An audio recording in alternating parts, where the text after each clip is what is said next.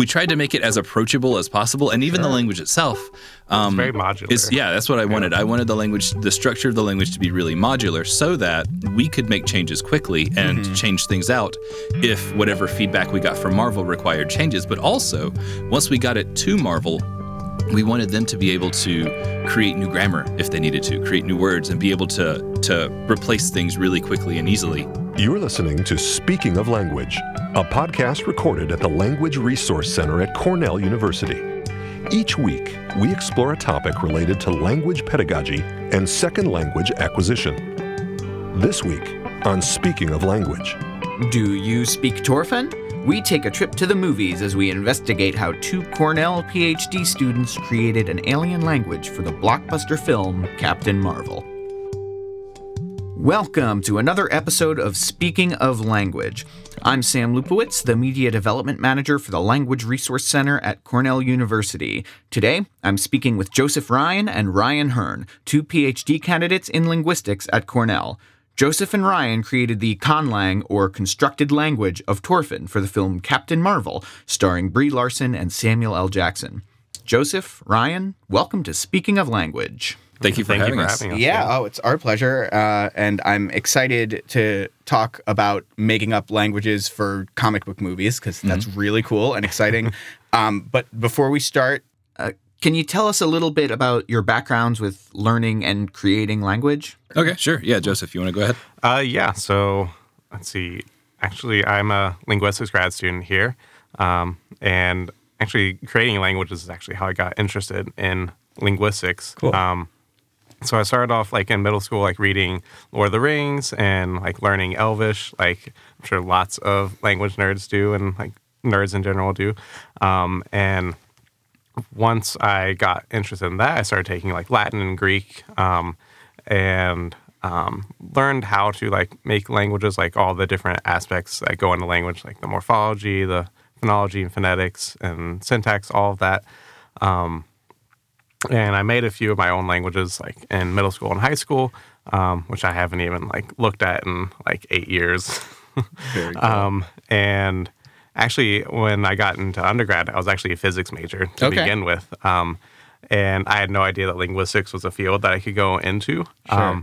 And then I took one historical linguistics class my freshman year and quickly switched over to linguistics. And so I'm mainly interested in historical linguistics, tracking how languages change over time. And I'm specifically trying to merge that with computational methods that are pretty widespread in synchronic subfields of linguistics. So usually you're working with millions of words when you're looking at a modern language that's well documented, but Sure. you have specific challenges that you have to overcome for historical languages because you are very limited in your data set and you can't go down the road to gather more data from a speaker. Right. So I'm looking at trying to blend the methods that we use for modern languages with all this historical data to come up with new ways of viewing historical languages and language change in general. Very cool. Ryan, what about you? Yeah, and so I was also big into Tolkien when I was in undergrad, but I was also a big anime nerd, and so I wanted to, be able to watch it without subtitles, and so I started learning Japanese. After I graduated, I went to Japan for a year and taught English in Japan, and so my Japanese got better. And so, I loved learning Japanese, and I loved learning about it, and I still watch a little bit of anime, but now, nowadays it's more about the love of the language, Yeah. But so I was an accountant after that, and so I was working as an accountant for 5 years, and I was teaching myself Latin in my downtime because I just like learning That's languages. What people do. They need to cut loose after a long day of accounting. So I was like, well, I took Spanish in high school, and Latin is really different from Spanish, but Spanish supposedly came from Latin. So why is Spanish so different? And so I looked and I found out, there are people who actually study this as a profession, and I was like, darn, I have to quit my career and go back to school now because I know what I want to do with my life. And Sure. So, so I'm also a historical linguist here in the linguistics program at Cornell. I work on mostly historical syntax. So I look at word order, how word order changes over long periods of time in a language. And so what I've tried to do, the angle I've tried to bring to my, historical work is taking the developments of like modern synchronic theoretical syntax, what people are doing with like living languages working today, and try to apply those theoretical advances to the diachrony of language. So that kind of gives us a framework that I can work within to kind of more precisely explain what exactly is happening when syntactic structures change over time. Very cool. All right, so we've got, I think, a nice springboard from which to get right into the meat of today's conversation, and also that you both managed to reference Tolkien before me. So, but I'm sure we'll be able to circle back to that. So before we dive too deep into your process, can you give our listeners a summary of how you got involved in the Captain Marvel film and the work that you did? So Marvel contacted my dissertation chair, Michael Weiss, and they wanted him to do a few ConLangs potentially for the Captain Marvel movie. Okay. And he, due to work and other responsibilities, he wasn't able to take on the project, and he directed them toward us because we both had interest with ConLangs and things like that. And so, Marvel emailed us the next day, and what we did was we did some language designing for Marvel, for the movie Captain Marvel, and one of the language projects that we proposed to them was actually used in the movie. So we designed from scratch and built a language from the ground up that was used in the recent Captain Marvel blockbuster movie. Very cool. And it is, I watched the film last night, and the language, Torfan is pronouncing is spoken by an alien race that's sort of caught in the crossfire between two other warring races. So it's sort of a complicated setup, but you didn't have a very long turnaround time for this, right? No, we got the email and we set up like the deal with Marvel, and we pretty much within 4 days we had to get something back to them. So it was a very quick turnaround. Yeah, and which makes sense because they're on set, they're figuring out how exactly they want things to happen in their scenes, and so I feel like relatively frequently it's like, oh well, we need this thing. Let's find someone who has a lot of experience with this who can. So I feel like that's probably relatively common. And also with the experience that we have, that was it wasn't that hard. Yeah, it was a fun challenge. Fun. Yeah. And that also kind of helped constrain our methods, which I think we'll probably talk about more later. But it worked out all the way around, I think. Cool. So you're there. Thanks to this recommendation, you get an email from Marvel, and you need to come up with a language for this species to speak in 4 days. Let's start from the ground up. How do you get started? And how did you collaborate and split up sort of the work when there was so much to do in a short span of time? Yeah, so that collaboration was actually another challenge that we had to overcome because we were in different states at the time. Yes. Okay. So to do that, we just set up like a Google Doc, and we're like working on it when we could over the 4 days because like I was on vacation at the time actually. Yeah, you would come back and there would be a whole new section, and you're like, oh, well, that's cool. I wonder what Joseph has been working on. So that was always fun. And then to actually start working on language, like we got what information we could from Marvel about like the species that was speaking this language, like their culture, all that, because you can't really separate language from the culture that the people are speaking. Absolutely. And so based on like the culture, the Torfans, I think, were like a very like technologically advanced and scientific species, and that were just going through hard times because they're caught in this war between the Skrull and the Kree. Right. So we tried to integrate that into the language itself and really start out with like the type of grammar that you want to have, which is what Ryan worked on most. Yeah, that's kind language. Of so. Yeah, we once we heard about what kind of culture they had. So me being more of a syntactician, so I immediately started thinking about, well, what kind of structure do I see for this language? And Joseph does a lot of stuff with phonology, and he had some really interesting ideas that he wanted, interesting directions he wanted to take the sound system in. Okay. So I probably contributed most of the syntax and the morphology. Okay. But with Joseph providing some really interesting input there as well. And I think Joseph did most of the work with the sound system, and he also wrote most of the vocabulary. Okay. Very cool. And was there, as far as developing vocabulary, like what was your focus? I'm thrilled to hear that they gave you some cultural background and that wanted that to inform the language, because I got excited when you're coming in. I wanted to ask a bunch of questions about, the socio-political context of this and also but it's a Marvel movie. I don't know if they really got to deal with that. So I'm interested and excited that was the case. So then what was your focus on developing that vocabulary? Did you have a point that you sort of centered around, or was it more nuts and bolts than that? So to start out with, in the material that Marvel gave us, they gave us concept art and things like that, some scripts and pre-visualizations of some of the scenes that were going to be included. And then they gave us some comic book references that had a couple of words sprinkled out, and the planet Torfa had been mentioned in a couple of comics. And so that was really the first word that we started out with. Gotcha. So if I remember right, it was a Torva. It was the word that the Torfans would call themselves. Sure. And I can't remember what the root means, home or something like that. And so it has and we didn't want to just opy the word Torfa. So we made it a little different. The first consonant, the T, is actually an ejective consonant. So that's where, when you make an ejective consonant, you're lowering your your pharynx or your larynx? Glottis, larynx. Yeah, that one. Your vocal folds, you're lowering those down to make a puff of air come out of your mouth, rather than producing that with your tongue or something like that, you do in English aspirated consonants. So I started out with that word, and then from there, we just kind of were let loose, what sounded cool, what sounded like something an alien would say. But due to the time constraints of the project, most, if not all of the vocabulary that Joseph came up with was designed around the scene in question. And so we knew that, this is going to be, there are these two groups of people, they don't really understand each other, but this is this could be a very hostile situation really quickly.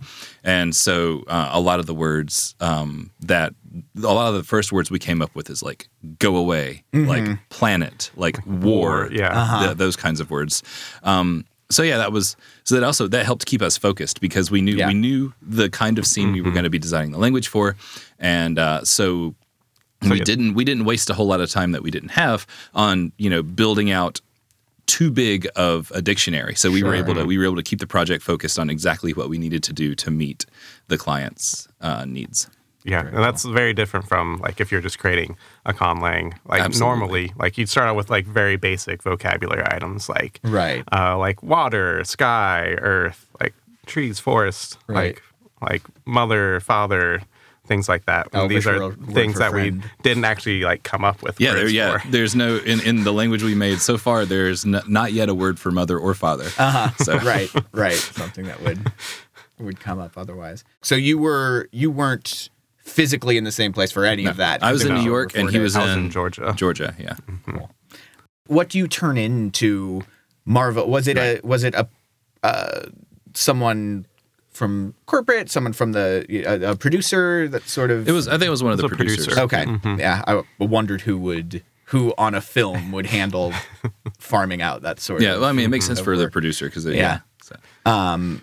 So what we turned into them, if that's so we basically gave them a packet that it had different sections. It had a section dedicated to the phonology of the language. Here's what the language sounds like. There was a section dedicated to the morphology of the language. Here's how you build words in this language, and here are the pieces that you put together to build those words. And then we had the syntax section, which was next, and this is how you line those words up to make a grammatical sentence. With things like, well, here's how you make questions. Here's how you do. This language doesn't have WH movement. So, in English, we have instead of you ate what, we say, well, what did you eat? And so Torfan doesn't have WH movement, and so those words just kind of stay in place. And then after that was the dictionary. Which was just a couple of pages. All in all, it was I think a 6-page packet or something like that. And it was like very like non-technical terms. Yeah, we tried Well, to. I feel like you have to, right? Yeah. Because that's not you're not doing it for linguistics Exactly. teachers or professionals, or it's actors. Yeah. Yeah, And exactly. and anytime we did have to use any kind of jargony thing, we would try to explain it, and then we also would give them a word that they could look up if they needed to figure out what exactly we were talking about. Right. We tried to make it as approachable as possible, and even the language itself. It's very modular. That's what I wanted. I wanted the structure of the language to be really modular, so that we could make changes quickly and change things out if whatever feedback we got from Marvel required changes. But also, once we got it to Marvel, we wanted them to be able to create new grammar if they needed to, create new words, and be able to replace things really quickly and easily. So the morphology of the language is very clean. You can always tell when two morphemes come together, and that way if they don't like the way this word sounds, you just take that piece out and you throw it away, and you either pick a new piece or just don't worry about it. And so they could do whatever they wanted to with the language once they got it. Yeah, and it's an agglutinative language, and it's all very, very regular. That was one thing that the time constraint like imposed on us, is that we couldn't come up with all like the idiosyncrasies that you find in like a normal language. Like Right. how like for like to be in English you have like is, am, are, Yeah. all those different forms that look completely unrelated. Like we didn't have time to come up with anything like that. Right. Which, as historical linguists, we spent a little bit of time kind of brainstorming interesting like leftovers of historical language change that we could leave behind, and then ultimately we had to be like, no, we have to get to work because like these like weird verb forms in English and things like that. These are all remnants of historical change, and at one time they all made perfect sense. But if you look at them now, they seem really weird. And so we thought about, well, what kinds of interesting things would the culture of this people, what kind of an impact would that have left on the language that might not be as easily visible looking at it from like a modern perspective, as opposed to seeing the entire history. But we ended up scrapping a lot of those ideas because we were like, okay, we got to get to work, we got to get this language done and get it sent out. So it's a very regular, it's much more regular than practically any natural human language. Gotcha. Was that, I know in some of the interviews you've done about this in the last few months, I know you've mentioned like taking some influence from Japanese and Greek. Turkish Was all of that sort of practical influence, or did any of that have anything to do with the context of the culture as far as the scene and what you learned about them from Marvel? As far as I was concerned, I didn't want to make any of like straight up cultural connections because I guess I don't know. I wouldn't feel like it was my place to try to make cultural connections like that with this fictional people with people who actually exist and have their own culture. So as far as I was concerned, it was only structural in nature and wasn't cultural. I don't know. Same. So like the sound system wasn't like based on any one language. It was kind of like just a mix of sounds that were that gelled pretty well. And like with ConLang, you look for like more like an aesthetic, like rather than like a natural language where you have all these sounds that are there because of like historical reasons. But here you just get to choose what things might sound good given like the context or the scene that it's going to be spoken in. And I mean the more like the structure that I tried to design was kind of the same way. Like I'm familiar with Japanese and other agglutinative languages, and I know how modular and easy to use and regular that morphology often is, and so that was a really good fit for this project. Cool. Yeah. Cool. So as far as in your history of creating languages for fun, maybe a shorter turnaround and not as in depth as either of you have had to go before, but a little higher profile. Yeah, exactly.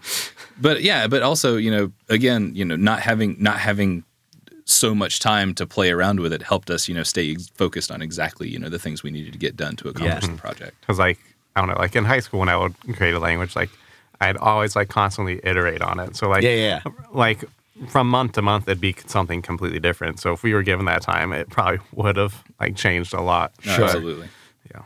Was that something you would do with application or context sort of imagined, or would it be for stories or anything that sort of collaborative like that, or it was just that was the thing that you enjoyed putting together? Yeah. A little bit of both. Like, so I write too. Nothing published yet. Fingers crossed. We can get back to that. So yeah, I'd do it for that, and then just for like fun, like what would be like an interesting combination of like morphology and phonology and all of that would be something new or something that isn't in like an actual language spoken on Earth. Cool. And the other thing I wanted to ask about the Torfan language, you did the spoken language, but there was no written element that you That's did. correct. Okay, all the I guess it's Cree glyphs that are in the film are unrelated. Correct. And those were already like created before. Yeah, I thought they had comic book precedent, but I wanted to double check because that would be another thing. And I think, but I mean, Torfan also, like, there is an orthography that shows up like 3 times in the comics, I think, right? You'll see like a single word written in the Torfan alphabet. So there is an existing Torfan alphabet, and we asked if they wanted us to try to do anything with that, and they were like, no, you won't need to do anything with that for the scene. So Gotcha. so we were prepared to do orthographical work if they wanted us to, but that would have hugely expanded the scope of the project. Yeah, absolutely. Yeah. All right. So then you turn it in 4 days later. You turn in your packet to Marvel. What's the next that you hear about it? You go see the movie? Well, actually, yeah, in a lot of ways, yeah. So we turn in the packet and we're like, hey, if there's any changes you want us to make. Oh, I forgot to say what we turned in. We turned in the packet, but we also we recorded text samples. Yeah. So we just so they should know like how to pronounce it. So what's an adjective? Well, this is what an adjective sounds like. And we some of the sample dialogue that they provided, we just went ahead and provided full translations for all of that sample dialogue. Oh, that's right. That was another section. Is we had our sample dialogue section and translated dialogue section as well. And then we recorded ourselves practicing that dialogue and sent those audio files in as well. So not only would they have the entire grammar of the language, but they would have someone actually, making attempts at speaking it as it's supposed to be speaking. As it's supposed to be speaking. Yes, I'm a linguist. Yes. But yeah, so that was fun too, getting to play around with the mics and do fun audio work as well. Yeah. But yeah, once we sent that off, I think that was in June. Yeah. June 2018, and we didn't hear back from them until we didn't hear. Like, there was no like no great job, thanks or anything like that. Like we were just right. Yeah, we went to see the movie, and that's our language. Yeah. We're in the credits. That's awesome. In a way, sort of. I mean, it would have been nice to know that it was going to happen, but just to go see the movie and find, they used the. They actually used it. Yeah, it was. Yeah. It made opening night a lot more exciting for me. That was really cool. And I mean, they're busy. Like they've got, they're running all kinds of things simultaneously. Like I make a couple of movies every year. Yeah, exactly. So I definitely understand not, taking the time to write out a long, email to the 2 random linguists who that did work. That showed up in the movie for 5 seconds. Yeah, exactly. But yeah, it was a great surprise. And it made us feel good about the work that we had done because we knew that the client liked it. It met their needs, and they were able to make use of it like they wanted to. And so yeah, it was really rewarding getting to see that, especially on that level. Yeah, absolutely. Cool. Well, thank you for sharing so much about your process. So I'm wondering what's in store for you both next. I mean, assuming that you don't get put on staff for making up languages for movies or anything like that.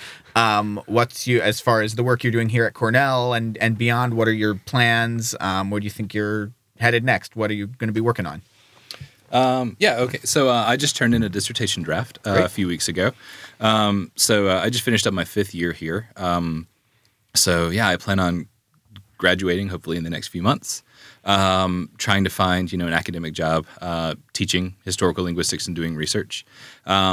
But I mean, on the side, like, hey, if I'm always available. If anyone has any, I love working with language and getting my hands dirty, really, diving into the structure of language. So if anyone has, Marvel, any other studios out there, if you need good linguistic work done, I am absolutely available. Fantastic.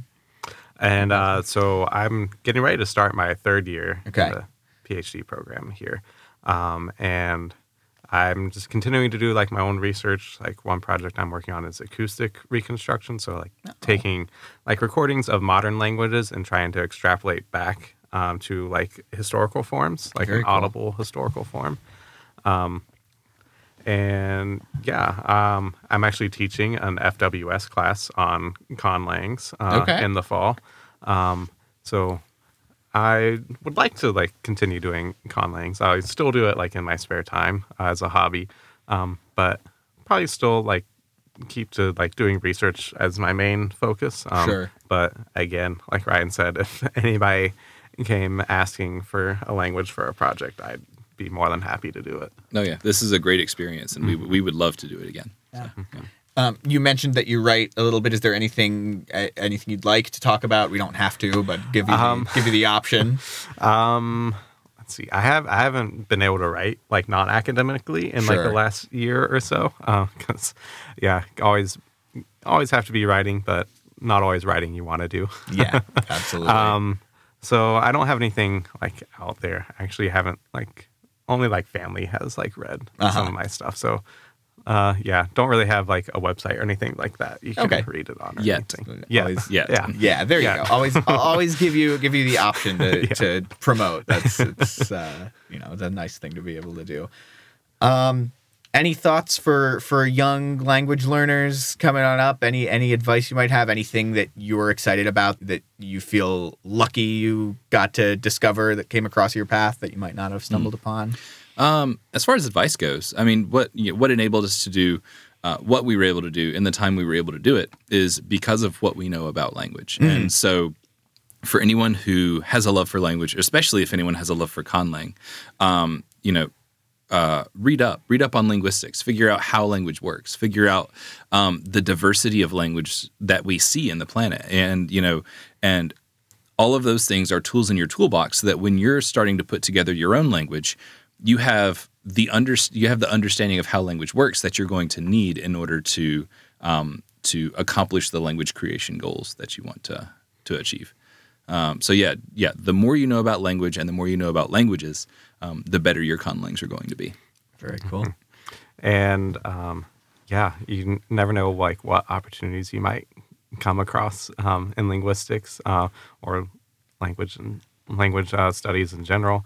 And this was especially like a cool opportunity to be like a very small part in the grand scheme of things, but still a part of a movie in the Marvel Cinematic Universe, and especially the movie that's like the first female-led movie in the cinematic universe. And just being able to be a part of that was a really fun and like meaningful experience for me. Absolutely. And also both of us having been, comics fans like our entire life, like this, just, getting to do something this nerdy with, a property, that we've loved for decades was it was a wonderful experience from start to finish. It was great.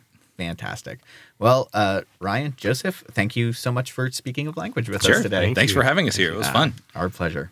Next week, Edvan Brito will join us in the studio. Dr. Brito is assistant professor and director of the Portuguese program at the University of Arkansas, Fayetteville. He will be on campus as part of our monthly LRC Speaker Series. All our Speaker Series events are live streamed, so please check out our website at lrc.cornell.edu for upcoming events. You can join us for Edvan's talk titled Using Social and Cultural Issues to Promote Language Learning and Cultural Awareness, Language Variation, Race, and Migration on Thursday, September 12th at 4 p.m. Eastern Time, either in person here in Stimson Hall or online via Zoom. And, of course, you can listen to next week's episode online. Until then, au revoir. The Language Resource Center is located on the ground floor of Stimson Hall on Cornell's main campus in Ithaca, New York.